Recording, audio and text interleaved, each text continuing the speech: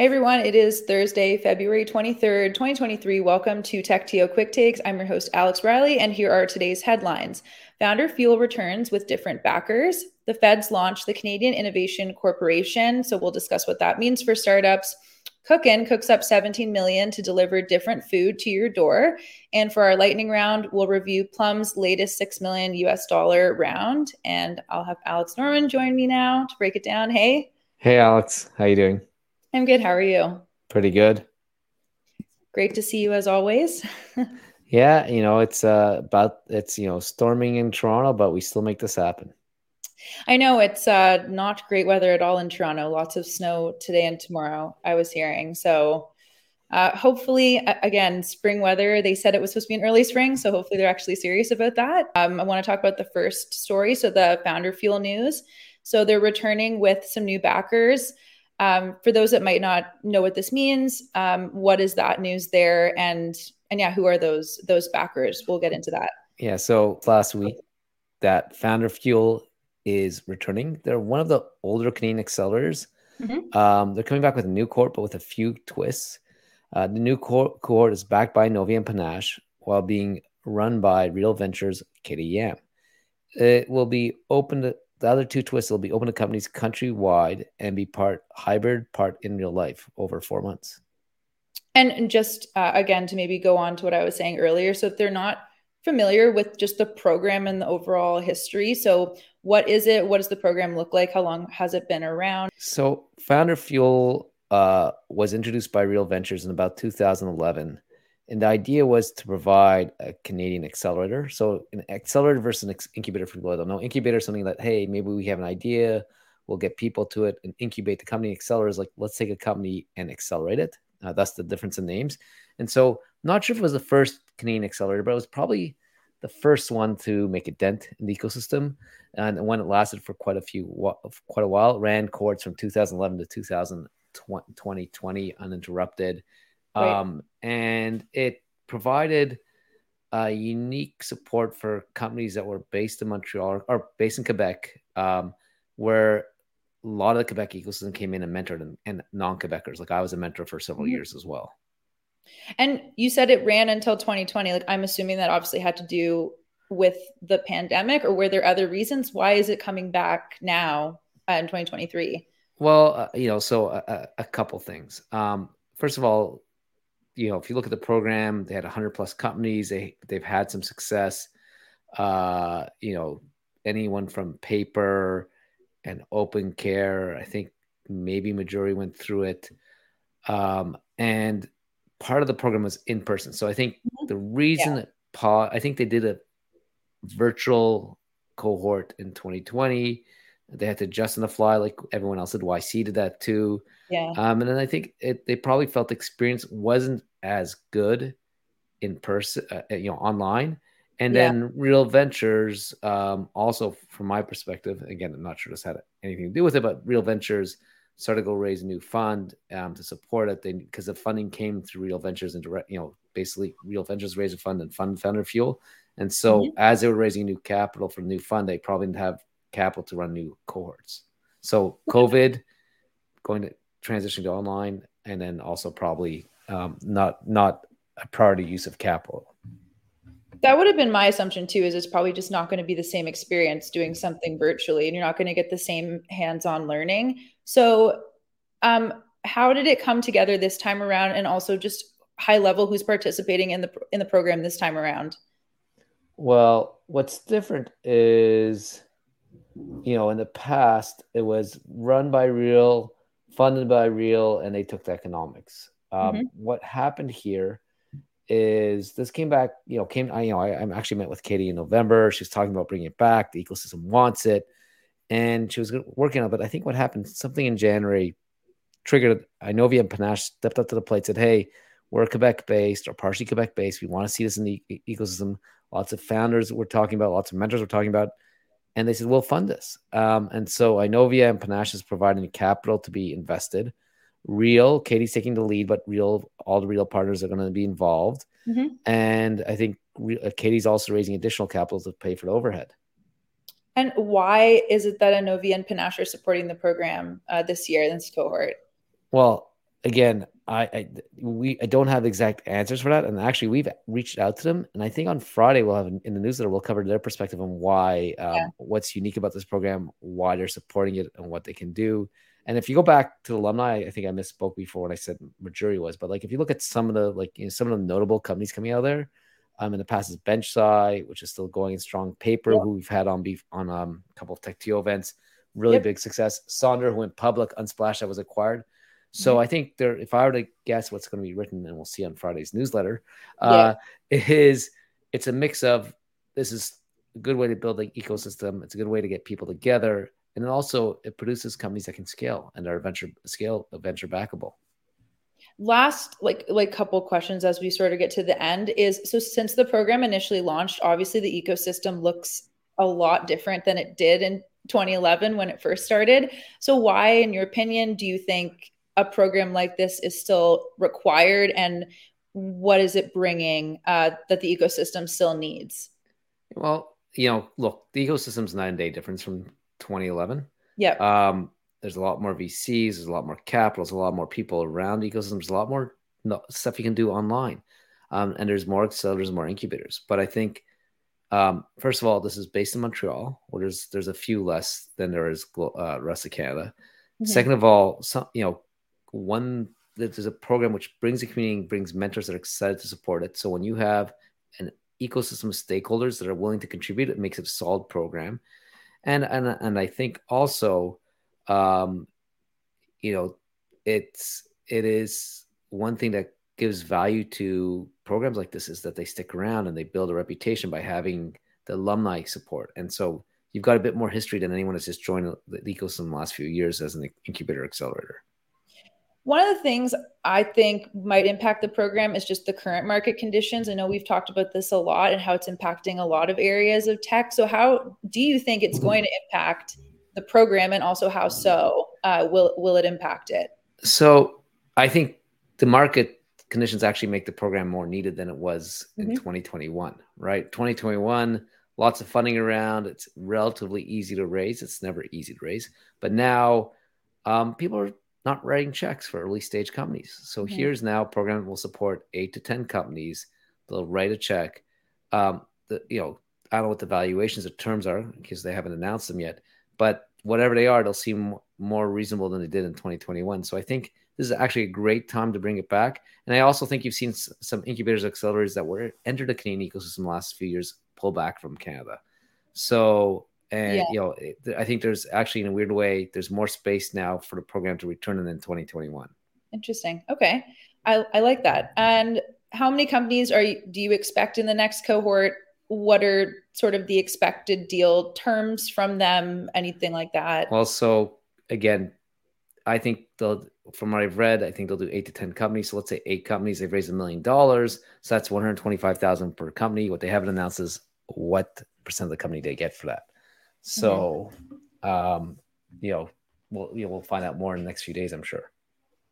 And just lastly, to kind of tie everything with a bow, because we did touch on a lot of why we think it's going to be beneficial, why we think the program will thrive, why it's good that it's coming back. But what I guess is further your perspective on what this means and why there's so many takeaways from this news. Also, over the last several years, we've seen many people in the ecosystem say that early stage capital was no longer an issue.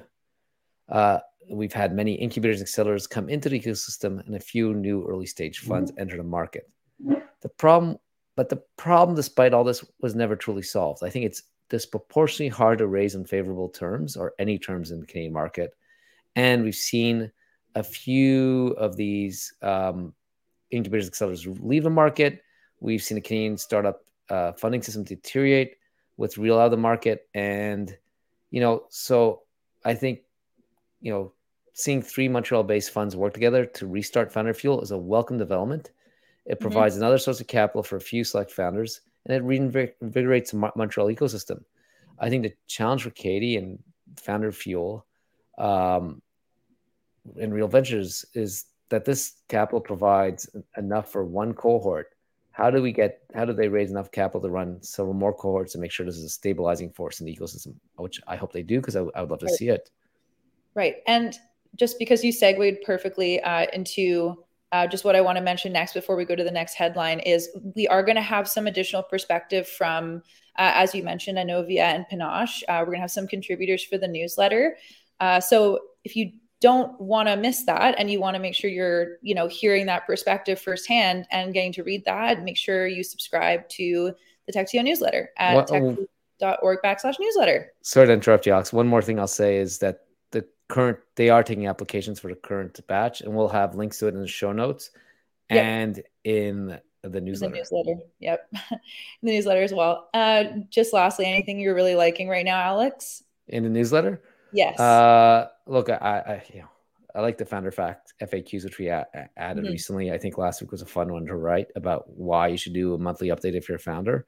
I hope other people did too. Yeah. And also just what you should be including in these monthly update emails to investors, why they're important, who should be on that distribution list.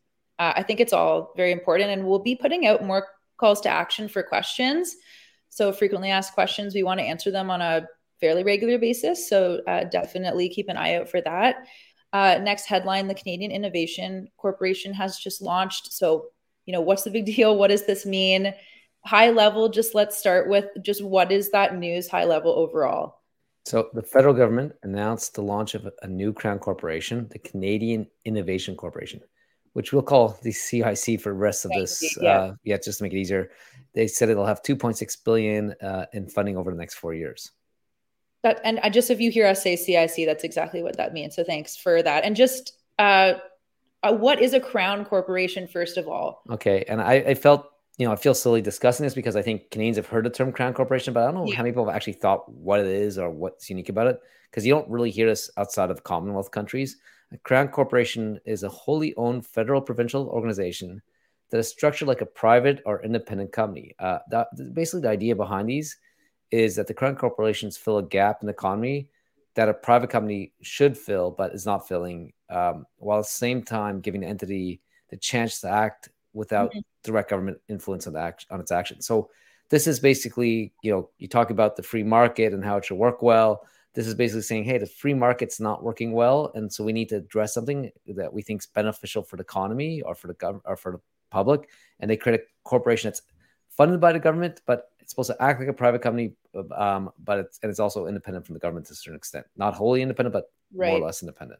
Right. So it's like, obviously we know sort of high level what it is, but also, why did it matter? Why is it important? It makes sense. And speaking just about the CIC, like, what is the purpose of it specifically? So I don't know if you ever listened to Jason or me talk about why we founded Tech2, but one of this comes out of research we did many years ago. And it showed that Canada is lagging other developed countries with productivity gains. So the CIC is actually created to solve this. What they're doing is they're supposed to help Canadian companies close the gap in investing in research and development, which hypothetically should lead to productivity gains. And it's going to do this by helping business commercialize their research and protect their intellectual property. And it might be hard for you to answer this question, but just going to throw it out there. How will it do this? Well, I think one is like, look, it's part of that budget's the IRAP money. So it's going to continue IRAP, I assume, which is a program that's already going on there. But otherwise, it's not clear as of yet because the CIC is not up and running. The goal is to have an entity running later this year, and it will draw inspiration from similar programs across the world. What's interesting is the CIC is explicitly not focused only on high technology, but will have programs to help commodity businesses and manufacturers innovate, and it'll be able to provide fundings on a project base from $500,000 to $5 million per project. And that's a big budget. So why does it have such a large budget if it's a new Crown corporation? Well, there's a big problem. Like, again, a lot of this money comes from IRAP, which is an industrial research assistant program. So big chunk of the budget's just that being moved over to this Crown corporation. Right. And what are the takeaways for our community from this news? Okay, so maybe this will be more editorial than takeaway. Yeah. If you're a startup hoping that this program impacts you in the near term, you're most likely out of luck, as we still need to see legislation passed, the entity needs to be created, and the government's hoping that is done by this year, but it'll probably take longer knowing the government. Once it's created, it will take more time to create the programs that can provide capital. So it has to actually figure out how it's going to do it. So looks like maybe it starts deploying capital this year. I don't think so. In addition, it looks like funding will be project based, which means you have to jump through hoops and make applications and qualifications and to work against whatever CIC's priorities for funding is. There's not a really great way for agile, fast moving startups to work. Lots of startups do get IRAP. I would argue it's not great. So will this help the ecosystem? This could help the ecosystem by resulting in more innovation and investment in research at the corporation level. I'm not sure. This program, I don't think, is really structured to achieve its goals in the way it's. I hate project-based applications. I think you're better off with regulations that say, here's what you have to do to qualify. Shred to a certain extent does that. I think this is just going to give more money to large Canadian companies and doesn't deal with the underlying structural issues. We have an economy that has too many oligopolies, and those oligopolies are protected by poor regulations. So if you want to get more productivity, open up to more competition now. So I don't know if that's a takeaway or what that is, but that's my opinion here. That's your opinion, which is exactly what we're doing here. We're just sharing our opinion and perspective on the news and what's happening, essentially. So, okay, I like it. Thank you. Lastly, a couple more things we want to cover on the show. Cookin, they've raised 17 million US to deliver different food to your door. So, bit of a different way of doing things. So, before we get into that, and I get your opinion on just from an investor perspective, what is Cookin? First of all, might be self-explanatory, but some might not know what it is. So it's a new Toronto-based food delivery app. How is it different from the other players in the market? It's allowing its chefs or cooks to work from home, and it's delivering home cooked meals through its app. So instead of getting something from Momofuku, you might get something from Momofuku chef that's working from home. Interesting concept. I think it's very cool. So as an investor, in your perspective, what makes this really compelling? So it's the usual combination of team, market, and disruption of the market. Mm-hmm. So let's start with team or founders. Cookin was founded by Morley Ivers and Michael Bausch, who have known each other since high school and previously worked together at Points.com. Morley also has co-founded the company, which was acquired, and was CEO of Fan Exchange, which was acquired by Vivid Seats when he was running the company. So from the team perspective, you got a team that the founders know each other for a while or a long time, which is what companies like, which VCs like. One of the founders has shown they can execute by getting two companies an exit. The market size, the online food delivery market is massive and growing. Yep. The market's estimated $430 billion USD, and I think it's growing at 13% per month. Mm-hmm. And then they're disrupting. The Cookin is trying to enter the market basically in a legal gray zone, and by enabling chefs to work from home. The idea here is to enable chefs to have lower overhead because they're cooking out of the house. Yep. They keep so lets them keep a larger percentage of the amount charged or the GMV, and Cookin can be cost competitive because they can charge less for a meal because there's less overhead. So it's a win-win-win. So you've got huge market, and if this works and they disrupt the market, they don't have to capture a large percent of the market to get market share. And as we've said before, they are entering into the market at a very good time, as you said, market size, and they are disrupting it by doing something that's different and new that we haven't seen before. Just speaking of the investor conversations, who's backing Cookin and what they're doing? So the round was led by Relay with participation from Mistral Ventures and several angels. Both VCs have past investments in the restaurant industry, with Relay having invested in 7 Shifts and Touch Bistro, and Mistral having previously invested in Ritual. So I think they know the space well, and this probably gives them confidence to make this investment.